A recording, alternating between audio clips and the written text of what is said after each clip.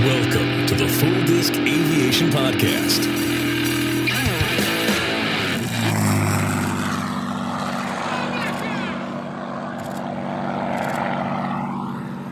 Welcome to episode 8 of the Full Disc Aviation Podcast. I'm your host, Nick Moore, and with me are my co-hosts, James Woodard and Nick Pascarella. How are you guys doing tonight? Doing good, Nick. Just here waiting for the snow to start tomorrow. How about yourself? Well, I'm just waiting for freezing rain and drizzle. Yeah, I feel you. It's lots of fun. So how about you, Nick? I like that we're talking about the weather again. Now we got some cold stuff coming up as well. But I'm doing quite well, thank you. Everybody stay warm. Appreciate you guys being on tonight. A little over a year ago, Nick reached out to myself and some others about the possibility of planning an adventure to a very remote area of Death Valley in California to shoot some jets flying through a canyon. Unfortunately, I was unable to commit, but fortunately for all of my fellow Full Disc Aviation readers, Nick and James were able to make this adventure happen. Like the explorers who came before them, James and Nick both recognized that a guide from the local area would be a benefit to help them understand the lay of the land. Our guest for this episode is that guide. I would like to welcome to the show the appropriately nicknamed Canyon Sherpa himself, Mike Henry. How are you doing tonight, Mike? I'm doing really good, thank you. We got the cold weather here in Northern California with a couple inches of snow today. It's a good time. Yeah. You sent us some video of that. That looks quite nice. We haven't had any good snow here for a long time, so I'm very jealous. Well, thank you all for joining me. Our topic for this episode, as you've probably already figured out, is a slice of aviation photography heaven known by many as Star Wars Canyon, the Jedi Transition, or even by its official name, Rainbow Canyon. This canyon connects the Owens and Panamint valleys and has been used by military aviators for low-level training since World War II. The various locations along the canyon rim are amongst a very few places in the world where photographers can look down to shoot the aircraft flying below them between the canyon walls. Before I turn the guys loose telling more about their unforgettable experiences, I do want to offer one quick somber disclaimer. On July 31st, 2019, a Super Hornet piloted by Lieutenant Charles Walker impacted the canyon wall and Lieutenant Walker was killed. Since then, the canyon has been closed to low-level traffic. Our continued thoughts and condolences go out to the family of Lieutenant Walker and his VFA 151 family. Even in loss, the training will continue as it always has. So now that I've spoken for long enough, let's go back to a happier time. Nick, I really want to know what possessed you to plan this trip. Well, I think really it was catching military jets in the wild again. I had just been to air shows for a couple years leading up to that, and I needed a little something extra, a little something, unexpected. And everything I'd been seeing from the canyon looked just unbelievable. And the stuff that Mike on his Instagram was it was surreal. It was Tatooine. And I needed that.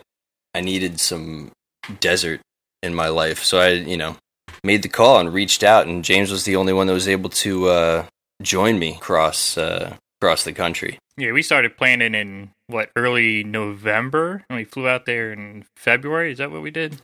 I think so. I was thinking hard about it in October. Mm-hmm. And then end of January, the week between the NFC-AFC championship games and the Super Bowl.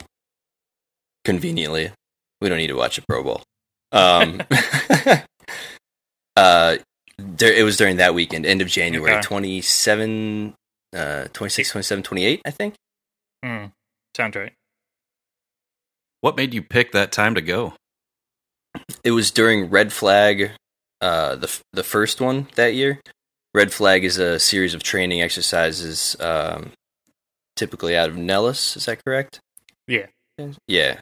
And many countries come in with a bunch of different squadrons, and they all work together and do very realistic war training. And to catch them in the wild, which my ultimate goal was to catch a typhoon going through, but it was not to be.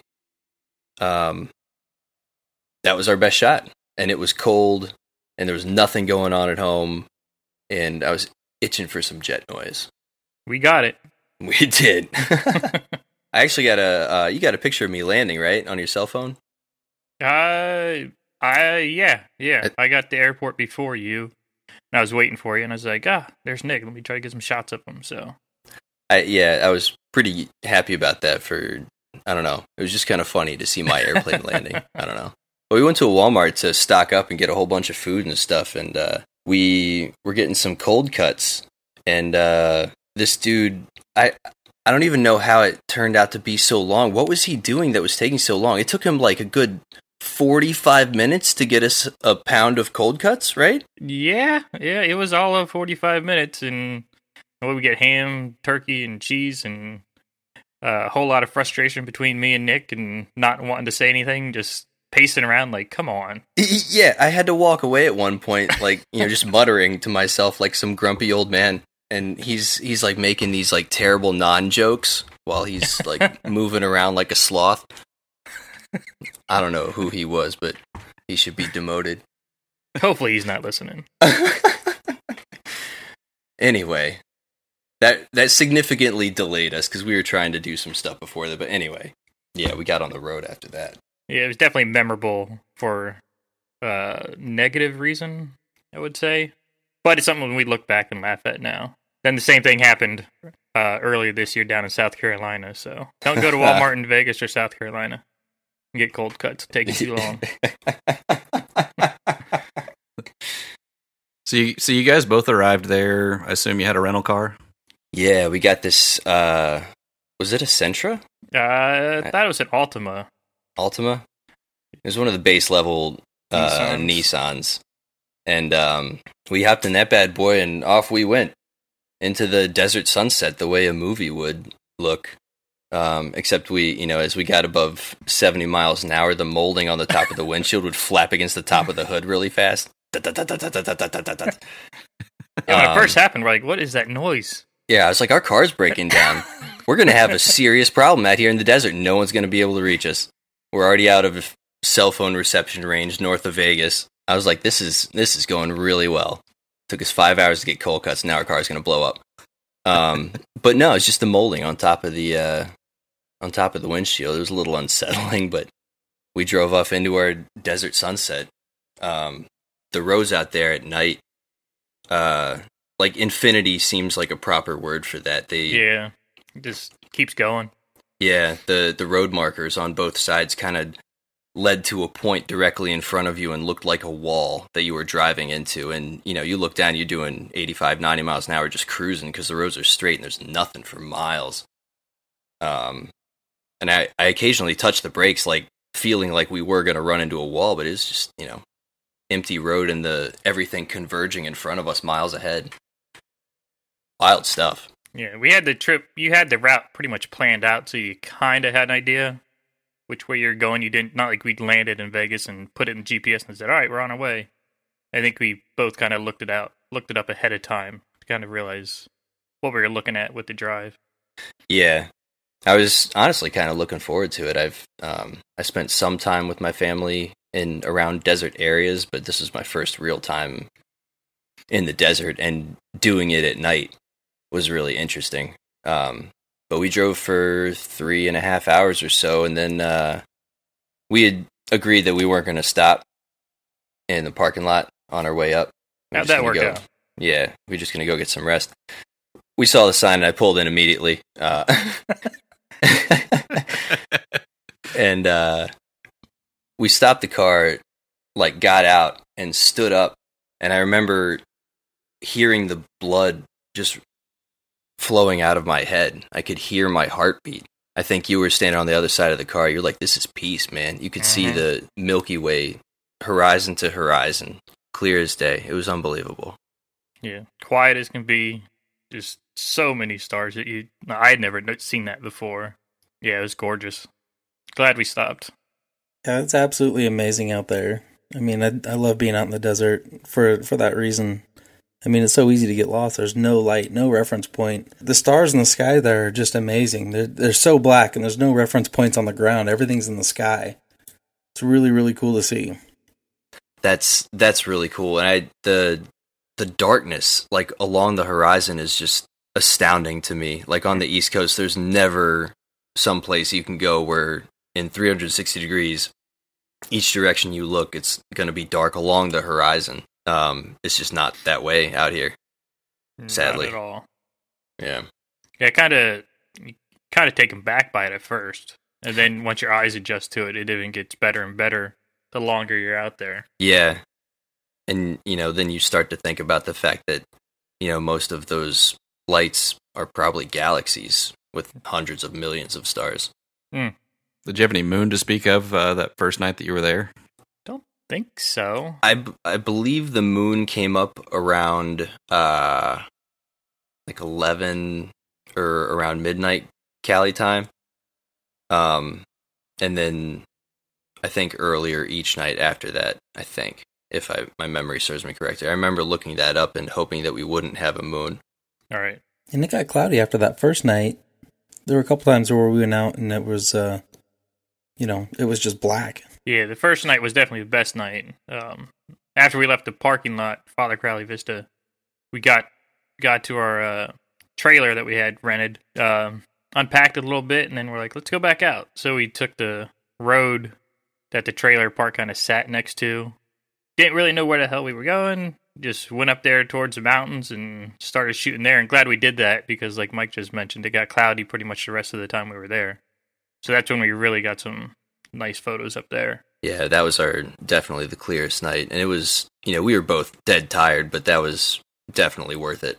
Yeah, well, it was a gamble. It was we either do it now when we're tired or may not get to do it again because we don't know what the weather's going to be. Exactly. So glad we did it. Let's back up just a tad. When did you guys get hooked up with your Sherpa? Well, I'd been bugging Mike for pretty much everything under the sun for a number of months prior to leading up to that. Everything from locations to how to get there to will I survive to shutter speeds within the canyon. He did this great expose with a whole bunch of different shutter speeds that he put on Instagram. Which really shows, the striking photo where it's the jet and just milky blur background, and then also just tack sharp. You could see all the little rocks and stuff underneath the jet. He did an awesome job with that. But yeah, Mike, did I blow you up enough to get you annoyed? No, not at all, man. I always get excited about that sort of thing just because I love going to the canyon. I love jet. So anybody else that's expressing interest and is stoked on that, then yeah, I just want to kind of share my stoke with everybody else. Well, I really appreciated it, and it was absolutely, yeah, like sharing this experience of aviation is it's one of my favorite things to do. So when did you guys actually get hooked up when you're out there? Did you meet up at the overlook or at your lodging or what? The next day, I think we woke up a little early, did some sunrise type shootings that same road we did the night shooting the previous night. We went out to the canyon, hoping to meet up with Mike. We weren't sure where he was at exactly. Went to the parking lot, not at the overlook, but just west of that. We're out there for a couple hours, I think, probably waiting. Hadn't seen any jets yet. I think we get one jet come through before we actually went up to the top. That's where we actually first met Mike. We saw two of those F-16s. Oh, there was two. Okay. We got to the turnoff where Pano is, where we spent the first part or the first day.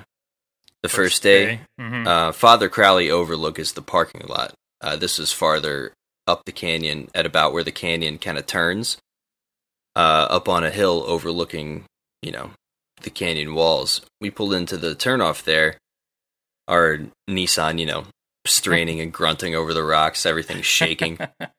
But we didn't see Mike and we didn't see anybody because the spot is like up over a hill.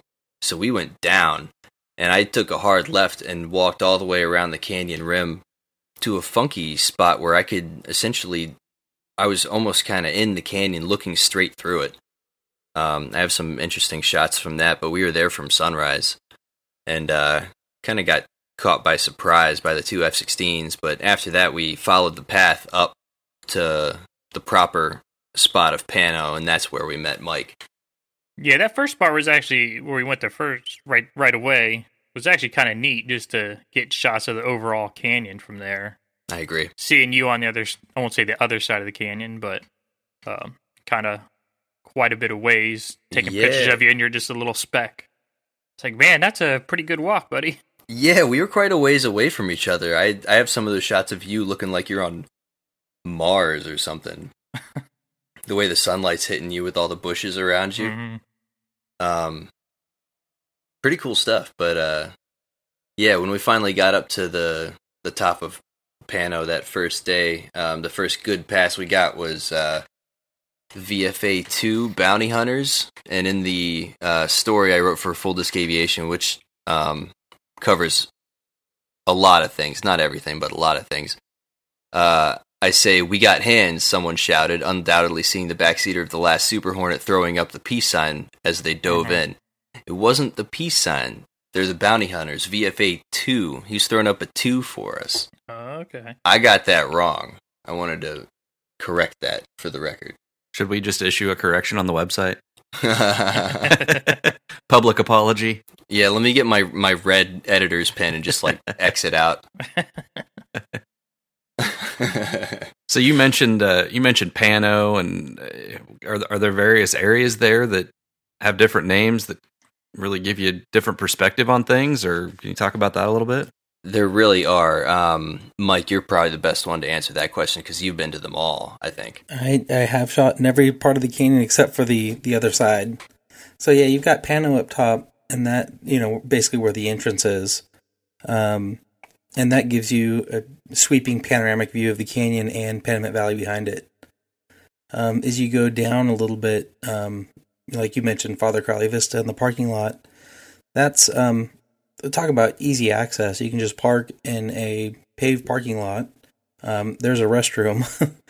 And you actually get a really good view. I mean, from a photographer's perspective, you're really only getting belly shots. But if you're just a tourist out there and you see an F-18 come ripping through, it's pretty spectacular.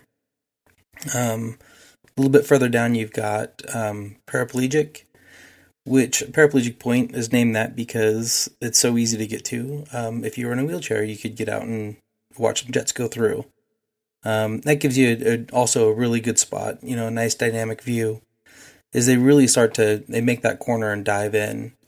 My favorite spot is a little bit further down from that, and that is the saddle. And it's called the saddle because it looks like, a couple of saddles. A little bit harder to get to. You gotta drive down a ways.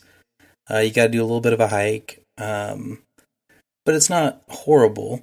And then from there, you just hike down to the exit, which, you can't pick up the jets as quick when they come around the first corner. But you get a nice dynamic view of the aircraft, and the rock formations change quite a bit in the color, and you can really see where it gets its name, Rainbow Canyon, just because of all the colors, and they're really prominent at the exit. Yeah, the saddle, it's a hike to get there, but if I can do it, I think most people can do it. I had to stop once or twice to gather myself a little bit, but that probably was still my favorite spot. Well, that's like one of the things about the canyon too. It's like it's not extremely difficult to get to any one part, but the altitude for most people is what will affect you. You can be in pretty decent shape, but if you're at sea level and then all of a sudden you're at 5,000 feet, you've got that much less oxygen to work with. Yep. Is that where the canyon is, about 5,000 feet? Yeah, Father Crowley is just above 5,000 feet. It dips down quite a bit. So looking at all the awesome photos that you guys posted, and we might as well just throw in the shameless plug now, but the story on the Full Disc Aviation website is called Rainbow, and it's just got some of the most beautiful photography that I've ever seen. So kudos to you guys for knocking it out of the park. But thank you. Yeah, just judging by how many great photos there are, I assume that you can one could just go there and jets are just flying through all day long, every day of the week. Is that how it goes? No, it's not all day every day. It's like fishing. There's not a published schedule. There's nothing like that. It's used by a lot of people. You've got Lemoore right over the other side of the mountains. You've got Edwards right down the hill. You've got China Lake right down the hill. Those are like and Nellis isn't all that far away. So you have all of those. So one day you could get some Vipers from the weapons school. You get a lot of gray jets out of Lemoore, or you can get some test pilots out of Edwards as well. So you'll see F-16s with some interesting stuff hanging off of them, or a bunch of T-38s. Or if you're Sacktown, you can get an RV. That's right. Yeah. Get an RV and a bone. Yeah. Oof. Yeah. C-17, but cool. there's everything and anything could go through there. I mean, I've caught, let's see, every aircraft in the U.S., like every fighter, visiting squadrons like to come through. Let's see, I've gotten the aggressors out of Alaska when they were in town. Incredible shots. Raptors out of Vegas. Really, everything just goes through there. I've caught in every West Coast Super Hornet squadron through there. The only thing I haven't gotten is the B-1. That would be basically like the last unicorn. The last, right after, when you guys were there, we caught the Harriers. That was the first time I would ever seen the Harrier. Yeah, I was going to say that was your unicorn, and we were there when you got that. Yep, and I was just waiting for A-10s, and I finally got those in April. So, I mean, it's every frontline fighter in the U.S. Will go through there at some point, or has gone through there at some point, and some exotic stuff as well. I think, was it 2 years ago, some B-52s made some pretty low pass, and actually there's landlocked shots of a B-52 going towards Panamint. Nice. Yeah, Goodness. It's just, for an aviation photographer, it's a great spot to be, because everything comes through, and it's really not inaccessible. I'm sure you guys were probably a little taken aback about how easy it is to get to a lot of the spots there, right? Mm-hmm. Yeah, for sure. Very much so. Yeah. Yeah. I mean, it's just, if you can find your way to California and get yourself a rental car, it's a couple hour drive from an airport, but it's not that bad. Yeah. It really didn't take that much. Well, it took a lot, just time and effort, but we got in a car in Vegas and just drove until we got to that parking lot, and that was it. Yeah, once you commit to it, it's there. Yeah. Yeah, we went at a good time too. Where the one day it was really windy, kind of cold, but not bad. But I think we went at a good time where you weren't out there in the dead of summer where you're just sweating like crazy. So I think that helped our experience too. It was very windy that first day. Yeah, that first day was windy. Yeah, in July you can get wind and, 110 degrees at the same time. It can be pretty inhospitable. There's no doubt about that. That sounds terrible. But the wintertime, you can get dried out pretty quick with that wind. Plus if it's sitting at 30 degrees, that high elevation, it doesn't, it won't warm up in the day too much. Right. Especially when the wind's going. But, I don't know. It's not that bad. You get rewarded for the effort, that's for sure. Yeah. We certainly Was it last winter that caught a pass, and I think wasn't there snow on the rocks? Oh yeah, there. Well, I'm not sure if there was snow on the rocks in the canyon. Some other people might have been there for that. I actually think it did snow in the canyon, but when we were there, a lot of the mountains in the back did have snow on them. That was pretty special. Yeah. Yeah, those are some of my favorite shots. Is when they're just diving in and you got the mountains in the back that are snow-capped kind of. It's like, oh, I want more of them now. Yeah. After you're done and you go home and you start looking at your pictures, you're like, yeah, going back, that's what I'm focusing on. It's pretty wild, too, because I'll go back even now, and, I've been going since the end of 2016, and I'll go back to that first trip and find stuff that I didn't realize, oh, wow, this is really good, this is really special, and then just start playing around with it, and boom, it's like another trip. That's awesome. I can attest to that as well, too. I go back to those photos weekly, probably, and just start messing with them and wishing I was back there. Yeah. Same here. It's really cool to see how your taste and style evolves. And if you've saved a lot of those photos and go back to them, you see things that you wouldn't have seen the first time around. Mm-hmm. I definitely know there were a bunch of stellar shots, in my opinion, of the stuff that I took that I didn't even notice the first time around. So I wasn't looking for certain things. Yeah, it's really easy to get you get, geeked up about the, that knife edge pass that's right in front of you that you nailed it the 3/20th or 1/60th of a second. And then, you just completely overlook something that just shows an amazing landscape and really captures a moment. Yeah, those actually the photos I've been looking at a lot lately are I remember when we'd be shooting and a jet would be gone by, and then I'm like everyone around me is kind of looking at their screen, and I'm still just like shooting, just burning off shots as he's flying off across Panamint, and some of those shots are my favorite shots. Just a tiny little jet in the distance, but it's got the whole landscape of colors back there. It's a pretty cool use of negative space you've got there. No, absolutely. Yeah, and it makes the jet, being the focal point. It's I don't know. If I feel like you can zoom out a lot easier, and it's still just an unbelievable landscape. It's hard to do anything bad out there. Yeah. That's one thing I enjoy too, is just watching the light change throughout the day, because you're out there all day. Yeah. So just watching the light change on the canyon walls throughout the day, and the colors kind of change, and the clouds, it's just, even if there's no jets out there, it's just gorgeous. Yeah, the landscape is absolutely stunning. Excuse me. And you don't need a jet. If you get a jet, it's a good day. If you get 2 jets, it's a fantastic day. Anything more than that, and it's just, unreal. It does kind of feel like that a little bit. We were very lucky when we were out there that first day. I think we got 19 passes. I forget what our numbers were exactly, but it sounds close. 19, it was around 20-something, and then 24, I think. Yeah. Yeah, that was a solid period of time that you guys were out. It was jets every day. A lot of them. Yeah. And I assume a lot of that had to do with red flag? Likely, I would think, right? Yeah, I don't know. Yeah, I think from checking the squadron list, we didn't get any foreigners coming through, because I think it was the RAF Typhoons, and then Australia brought F-18s.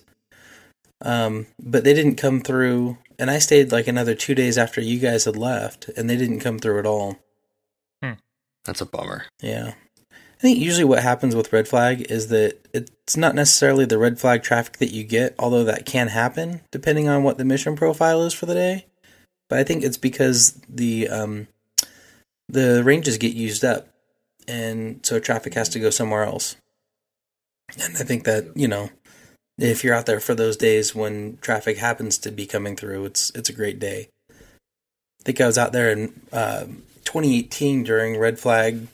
It's 18-2, and we got 46 passes, and it was all red flag participants that we'd gotten the day before at Nellis. That's awesome. Yeah, that was a great day. I'm sure. I was about to say 20 passes is quite a bit, but again, you're out there for 8-9 hours, so it's a lot of sitting and chilling and hanging out and just listening to the desert speak its desert song. Yeah. And watching the clouds change and the colors change, but you can't just go to sleep on it, because the second you do, a jet pops up over the mountains and dives in, and you're like, what? I was in the wrong settings. Yeah, it's nice when someone out there has a radio too, so you can kind of somewhat be prepared that something might be coming. Doesn't always work out, but that was nice having a couple people out there with the radios. That kind of helped. So elaborate on that a little bit. What, you're sitting in your lawn chair and, enjoying whatever there is to enjoy. What kind of notice do you get? Talk through that a little bit. Well, really, when you're sitting and waiting, you just have one ear to the horizon, because they generally come in from one direction, and you hear a little bit of jet sound. Sometimes, they'll go overhead in one direction, and you'll know that in 4 to 5 minutes, there's a high probability that you're going to get a pass. But there's other times where, traffic's just overhead, and that's it. That's all you get. But usually it's just that faint rumbling off in the distance, and everybody gets interested. And then someone starts yelling jet. Yep. And then once something pops around the corner, people scream jet, everybody jumps, things go flying, and everybody runs to their spot on the rim of the canyon, careful not to get in anybody's way, but at the same time, like getting their shot as well. And it's, like 30 seconds of like mass chaos, and then 3 seconds of jet noise, and then everybody walks back usually like with a huge smile on their face, whooping a little bit, and then it's all 3 minutes of chimping. Yeah. Yeah, sometimes, especially if the wind is blowing a little bit the wrong direction, you won't hear anything until he's on top of you. Sometimes if it's calm as it was day 2 and 3, you can hear a little bit of that telltale, like off in the distance. But it helps to be very aware. Mm-hmm. The Navy passes when they come straight over from behind you. Those are the tricky ones because you can't track them as well, and you don't hear them. You don't get as much notice. With your ears, it's like, oh crap, there's a jet right there. Yeah, we had a couple there that first day, I think, that were like right over top of us. Came from behind. You're like, what the heck?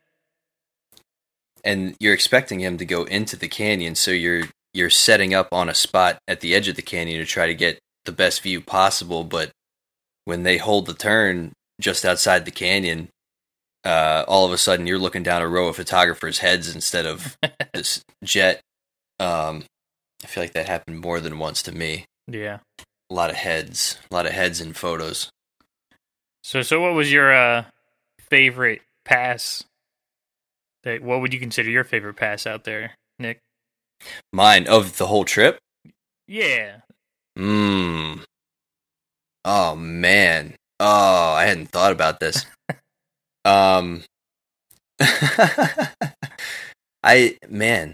Brutal. I would probably have to say the very last pass that I shot, not the last pass that we got, because those are those 2 F-35s that I missed in my cameras in my backpack. I'm an idiot. Yep. Though the last one before that, VFA Right. 137 Super Hornet, just gave it the full beans and a half, burners and everything. The sun was perfect. I shot it at 1/640th the whole way through. Nice. Just so I got some good definition on the rocks and the burners. Had some nice lighting on that one too. Yeah, beautiful light on the airframe. So the canyon is shadows thrown throughout the canyon, at times completely black, and the airframe's just lit up perfectly how you want it. What was your favorite pass?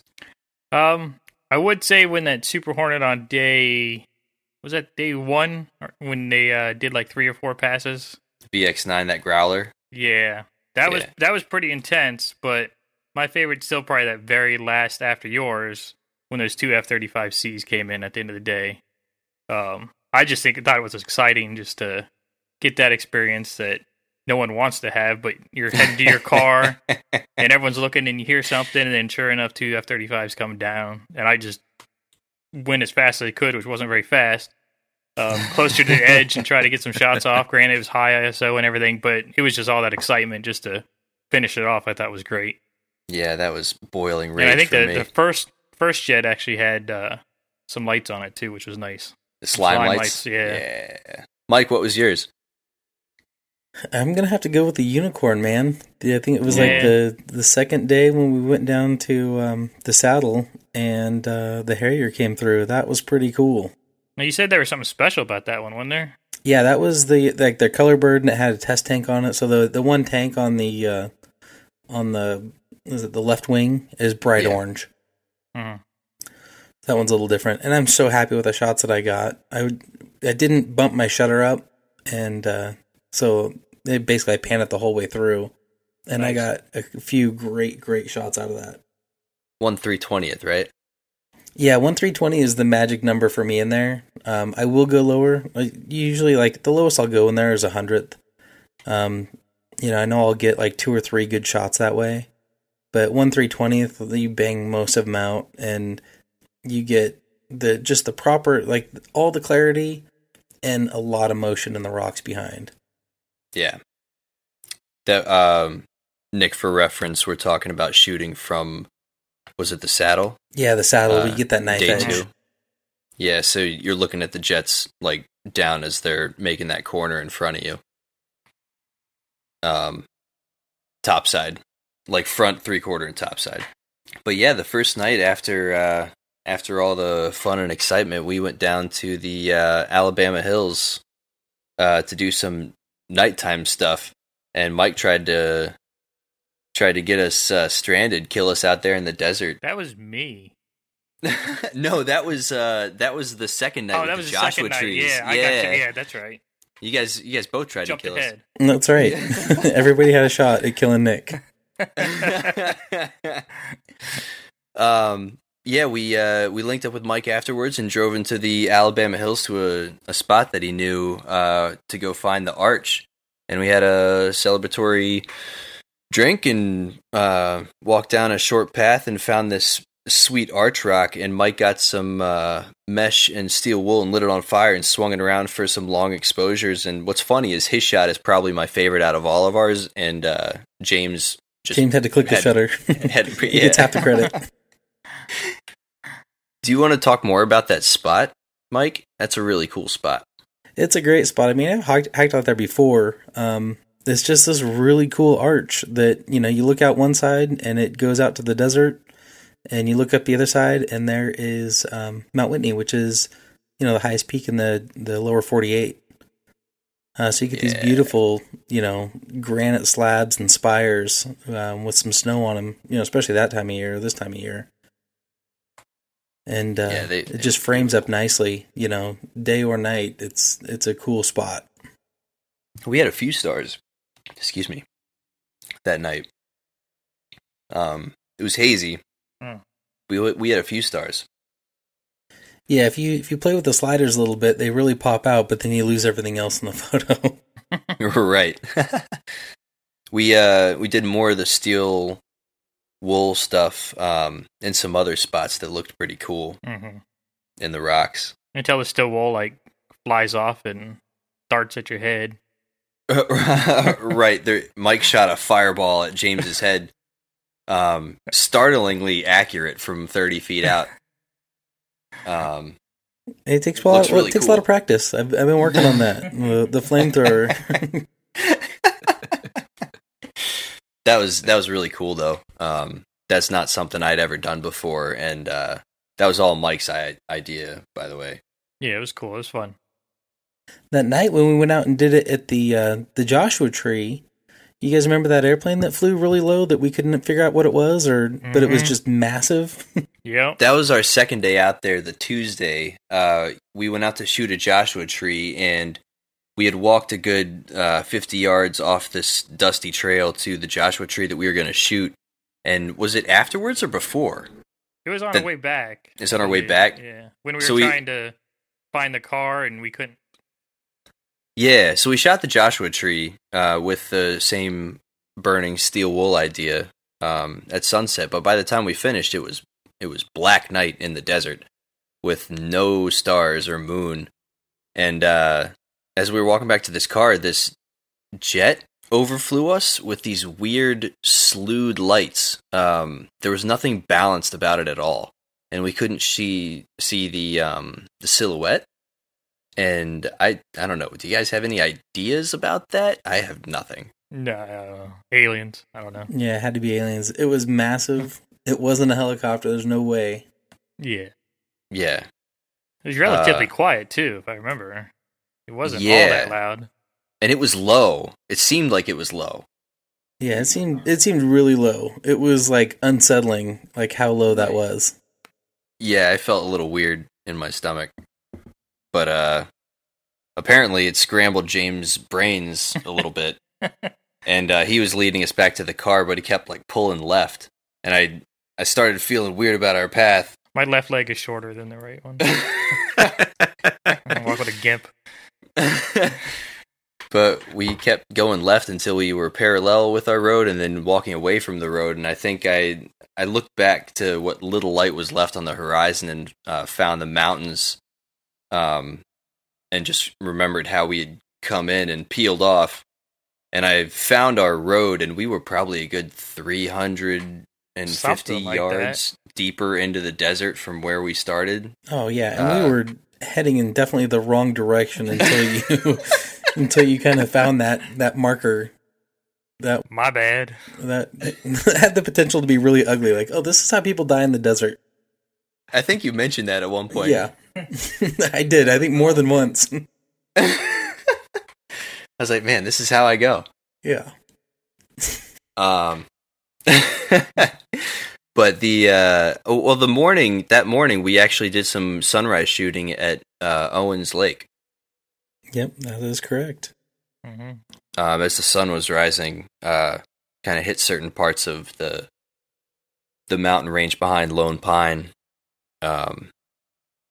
Didn't have clear skies, but the clouds were nice. Yeah, the mountains were gorgeous still. Yeah, it was tremendous. Yeah. I didn't mind getting up that early, and I hate getting up early. Mike pointed out some, what were that, mountain lion tracks? Yeah, there was some kind of big cat. That was definitely a cat, and it was very big. Yeah, yes, it was. But we spent the day 2 at, was it the amphitheater or Saddle? To the saddle. Saddle, okay. And we got about 22 passes, or 21, whatever it was, 20. Another good day. Mike got his Harrier. We got a couple F-15s that did some mock dogfighting over Panamint. That was really cool. That was neat to watch, definitely so. Yeah, above the mountains, above the sandy plain they call the dog bone. They did a couple mock dogfights. They were turning on each other pretty tight, and then they kind of like hung out beside each other and like stood the jets like on their thrust and kind of like high angle of attack, like surfed through the air a little bit and played around. And it was about 10 minutes of that, wasn't it? Probably something like that, yeah. Before they flew off. That was cool just to sit back and watch it. Yeah, I only took a couple photos, but we were all just silent watching for 10 or 15 minutes. That was cool. I am kind of curious. What was your guys' lens of choice for the whole time? When I'm out there, I shoot with a 2-500 f5.6. It's a Nikon lens. I shoot Nikon with a D500, which is a crop sensor. So, like, my effective reach is 300 to 750. And there's times I have to back off. I can't get all the way in all the time. And it's a great lens, great value lens. Does the job. It's nice and sharp. Nice. James, what were you using? I had two. I had my Sigma 150-600 Sport, and I also had the Canon 100 to 400. I actually looked this evening, kind of see what the stats were. I think I used the 150-600 probably on like 60-65% of my shots. I had the Canon 1DX Mark II and the Canon 5D Mark IV, both full frame. And again, it was probably about 60-70% with the 1DX Mark II as far as shot count goes.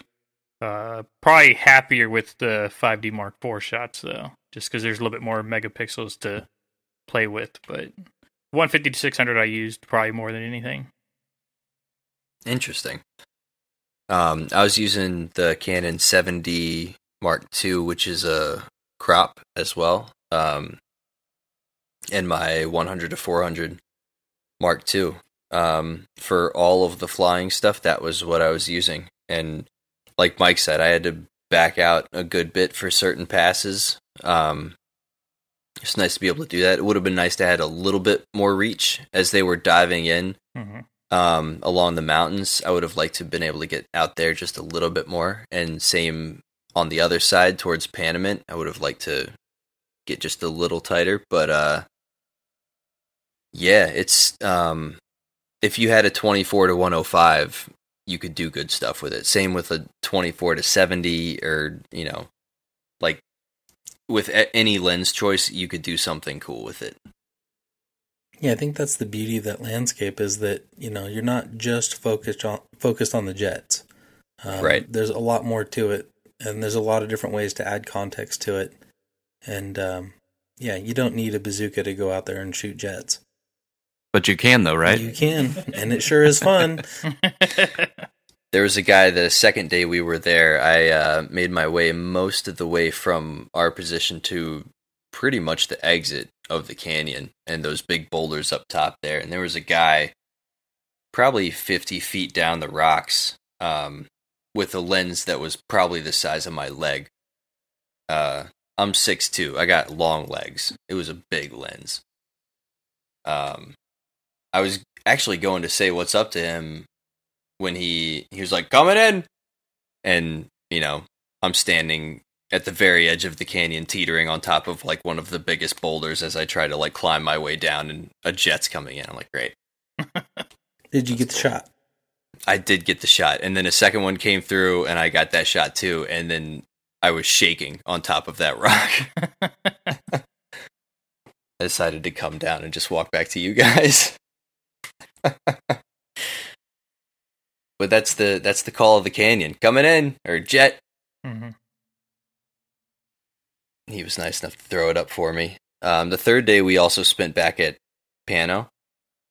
And we had great weather that day. Yeah, it was a gorgeous day. Oh yeah, that was t-shirt weather in January. Yeah, I was in my tank top at one point, eating a sandwich.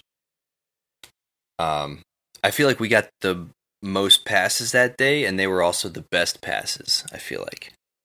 Yeah, I probably agree with that, yeah. It was a good way to close it out. Any pass is a good pass in my book. That's for sure. I remember you saying 3 passes is a good day, and at the time we had like 5 or 6. I was like, all right, we're rocking right now.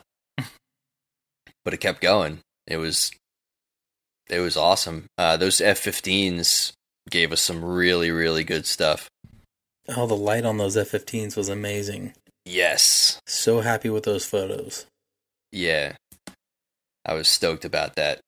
We got another Harrier that day as well, dropped in over top of us. Mm-hmm. With the Super and Chase again. Yeah. I forgot about that. We had another set of tourists just kind of stop by and just come up and, hey guys. We're like, hey. Everyone's just kind of like hanging out. What are you doing? What are you guys doing? Waiting for jets. What, like fighter jets? Yeah. Well, what do they do? Oh, they fly through the canyon. No way. And then almost every time someone stopped by and had that conversation with us, you know, a jet would show up. There's always 2 certainties when you're going to get a pass. Like, one is like a tourist who just stops because they see cars. As soon as they get to the top of the hill, there's a 95% chance you're going to get a jet.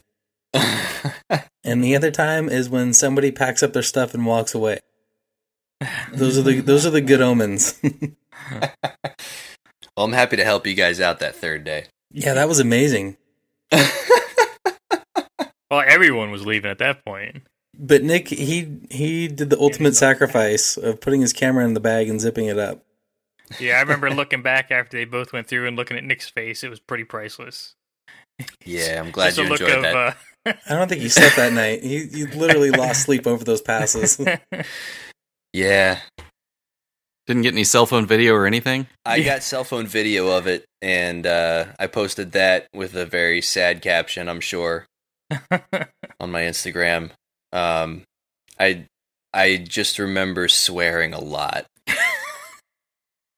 Well, they were Charlies, you know. Mm-hmm. The F-35C is not the, you know, it's still pretty rare, especially down there. So, and it was beautiful. Oh, the way the light hit when they came around the corner, and the streamers that just went for miles.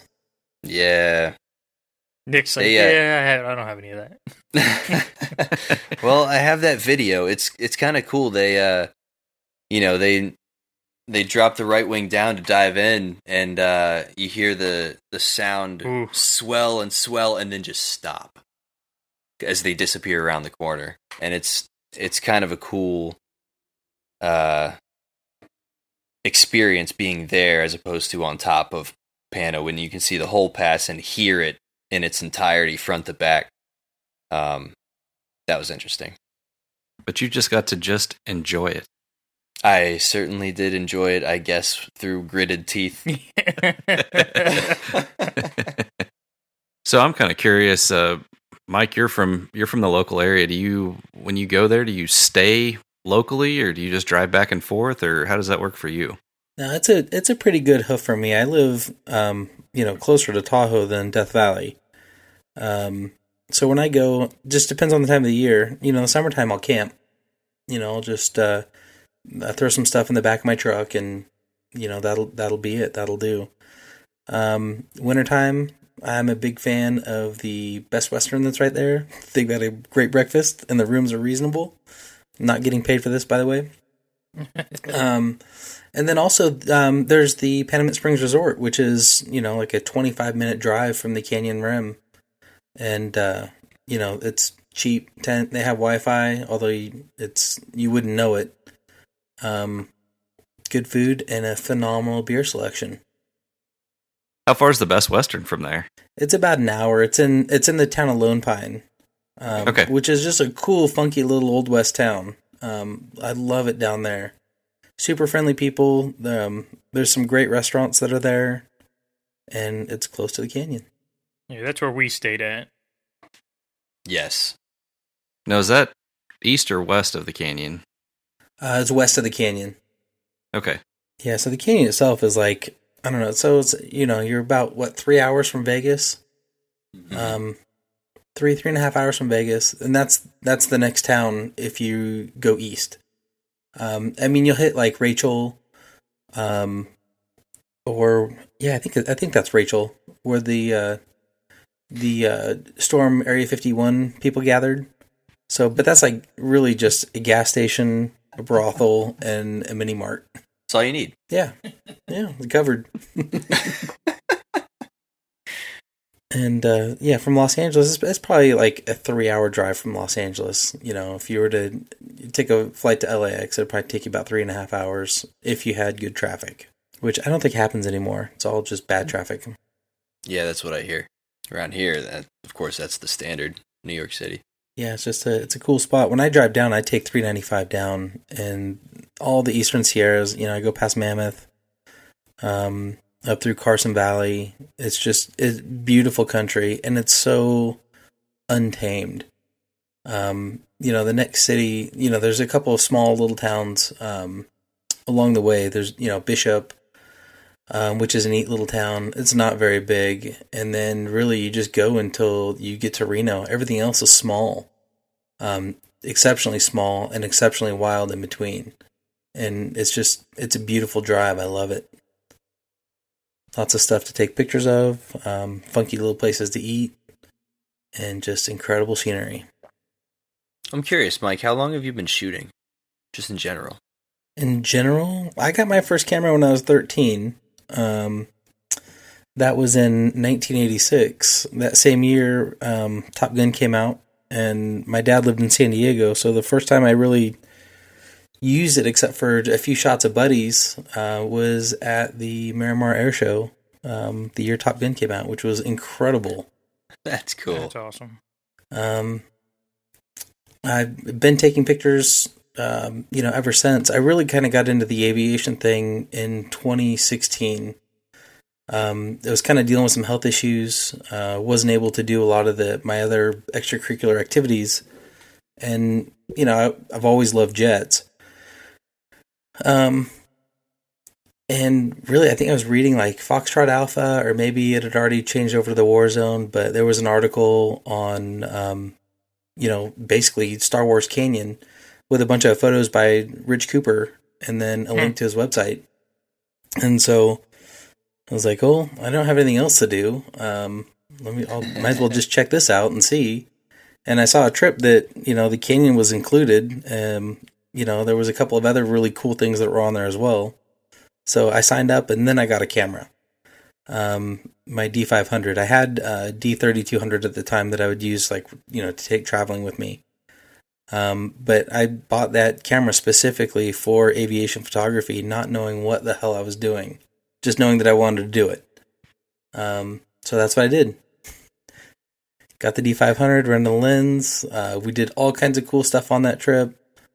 I was actually waitlisted on that trip. I sent my stuff in like an hour late, and got an email from Rich saying, "Sorry, the trip's all booked up, but we'll keep you in mind if anything changes." I said, "Okay." So I was a little disappointed about that, and then a week later, he's all, "Yeah, we had last minute cancellation. You still want to do it?" I was like, "Hell yes." That was the trip you got the Dutch F-35s, is that correct? Yeah, so my first trip to Star Wars Canyon, we had a total of 86 passes.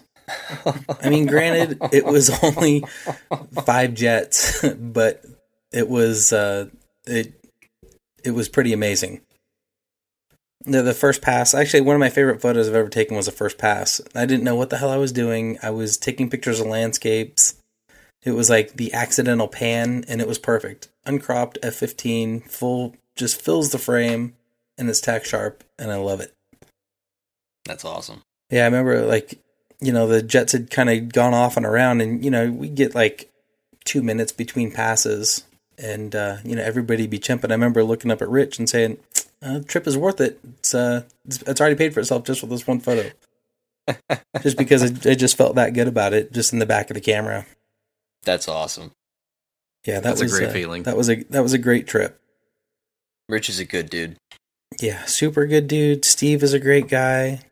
Yeah. I mean, I don't want to turn it into a co-op love fest, but if you get the opportunity, I highly recommend it. It's so well worth it. It is action-packed, and they take care of everything for you. All you do is show up and shoot. All right. Yeah, we were able to shoot with both of them at Seymour Johnson this year. They were there. And we happened to be there too and ran into him. It was good talking to him. Yeah.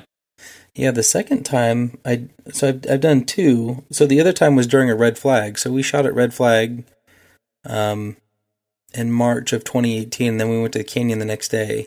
And it was, 46 passes. It was a very busy day, but it was cool to see, everything had something under the wings too. That wasn't, clean jets. Those are two very memorable days. I've been out there before, or other times, where Frank Krebs has been out, and he's had something arranged with the Dutch, doing work for them, and then just, being able to benefit from his hard work, basically. And you get these incredible, passes where, you hear him directing traffic on the radio. Can you, come in a little tighter, a little faster, all that good stuff. But just to see someone work like that, and then just to be able to ask questions, I've been very, very lucky with that. Yeah, those are some of the greats right there. Steve, Rich, and Frank. And thankfully, I live close enough to where, it's not an easy drive. There's no easy way to get to the canyon. Right. It's not close to anybody, unless you just happen to live in Lone Pine. But, for a while there, I was coming down once a month. I've probably been, 30, 35 times. Sometimes I'd go more than that.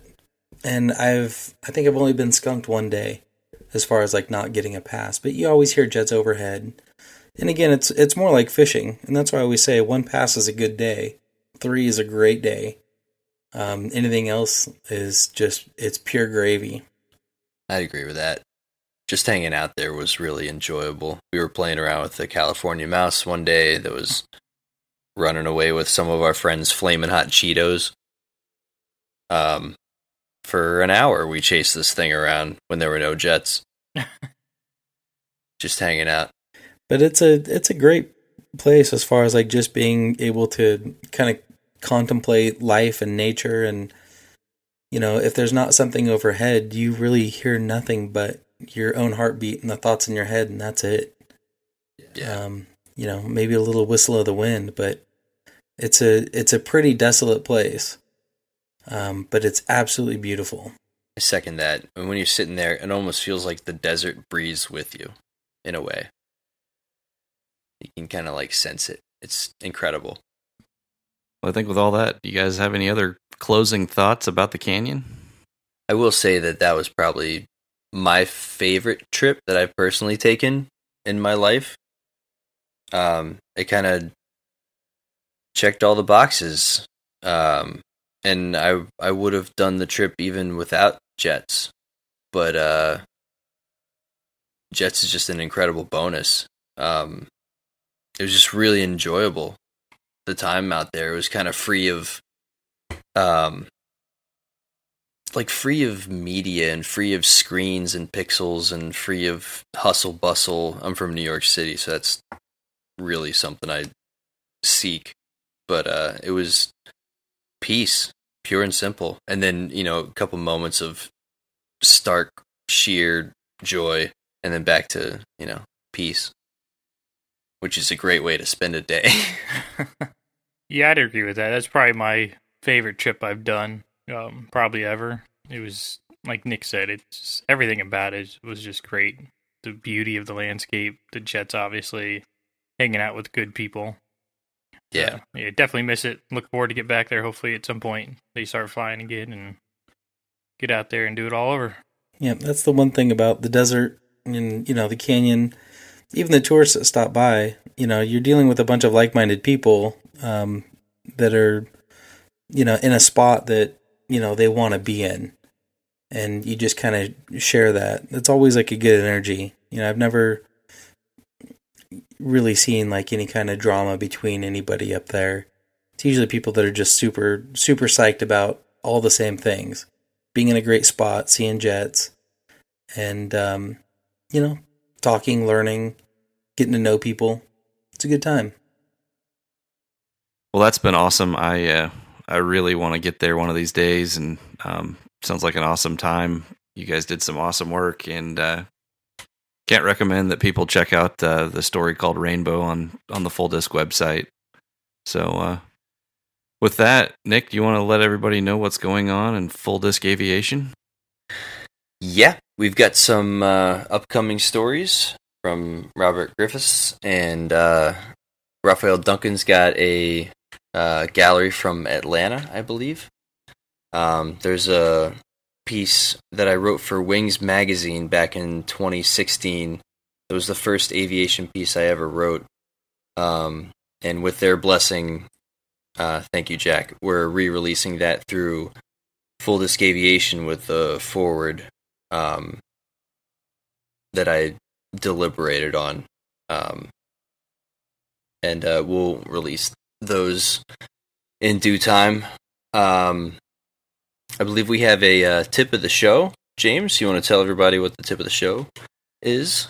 Tip of the show for this episode will be sensor dust at slow shutter speeds. When you're shooting at slow shutter speeds, your aperture will try to focus on everything, which includes any dust you have on your sensor, and it'll show up as dust spots. Some people new to shooting at slow shutter speeds have had issues with it and trying to figure out how to take care of it.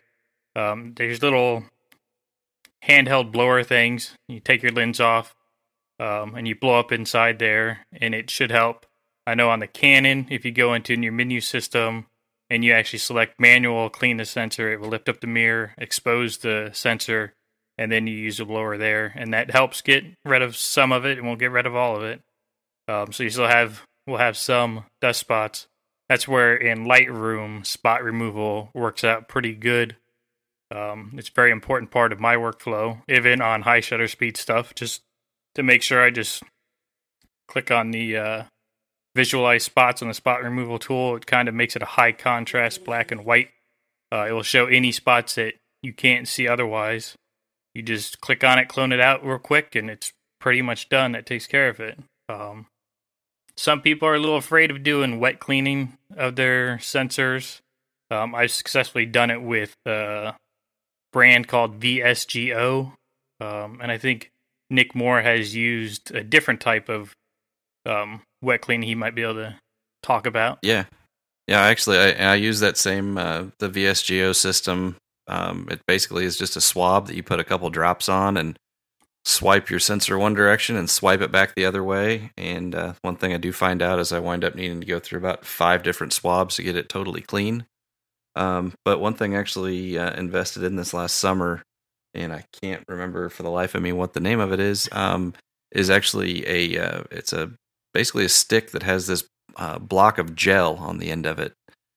And you basically lift up the mirror and look on the sensor with a loop and identify where your dust spots are. And you basically just take this little gel stick and it sticks to your sensor, and you just kind of pull it off with a little pop sound. And so far I found that it does a really nice job of removing the dust without having to involve the full wet clean. You can kind of identify areas that you just need to get to and just stick it in there and pull the dust off. And then it's got another piece of sticky paper that you clip it on a couple times, and it pulls the dust off of the gel stick, and just kind of keep doing that until you're happy with the product. So the gel stick isn't the same size as your sensor. It's smaller, and you just kind of pick the spots. Correct. Okay. It's, I would say on my full frame, it's probably 1/4 of the size of the sensor. Okay. So give or take 4 different presses in there will just about get the full size of the sensor. But I don't know, for whatever reason, for me, it just, sometimes when I can literally see the piece of dust that I can't get out of there, the wet clean, I introduce that, and then I smear it all over, and then I've got to grab another swab and try it again to get the smear off of there. And then by the time I did that, I realized that I missed the piece of dust I was aiming for in the first place. So this kind of gives you a way to, if you can see what it is that you're looking at, you really know where to just lightly touch that in there, and hopefully it's not attached to your sensor so tight that it just pulls right off, and go from there. But yeah, I'll also echo exactly what James said, that spot removal tool in Lightroom, even if you don't have anything, just activate that real quick and verify, because there's one thing I can say that I shot for many years not even realizing I had sensor dust, and now I go back and look at it, and it's just amazing how many of my shots had freckles back then. But with that, why don't you guys tell the listeners where they can find your work? Let's start with you, Mike.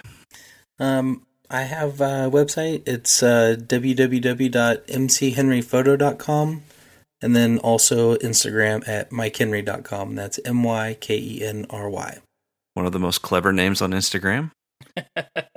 It's not your Henry, it's Mike Henry. How about you, James? You can just find me on Instagram mainly at Black Knight Aviation, BLACKKNIGHT Aviation, and then also on FullDiscAviation.com. Mr. Nick? You can find me on Instagram at Nick's Glass Eye, all one word, no caps, no spaces, no underscores. Fantastic. And you can find me at gravity.images on Instagram, and just search Gravity Images on Facebook, and there are 2 of us, and I would be the one with the airplanes. And with that, I think it's going to wrap up episode 8. I really want to say thank you to Mike, James, and Nick for taking the time out of their evenings to join us. This is Nick Moore signing off until next time on the Full Disc Aviation Podcast. Full Disc Aviation is a group of aviation photographers and enthusiasts that are passionate about sharing our love for aviation with you. Visit our website at fulldiscaviation.com for exclusive interviews, stories, and photo galleries, and follow us on Facebook and Instagram for frequent content updates. Also, please leave us a review in iTunes. We always welcome any feedback that can improve the show. Thanks again for listening, and we'll see you next time on the Full Disc Aviation Podcast. And don't forget, Full Disc begins at 1/60th.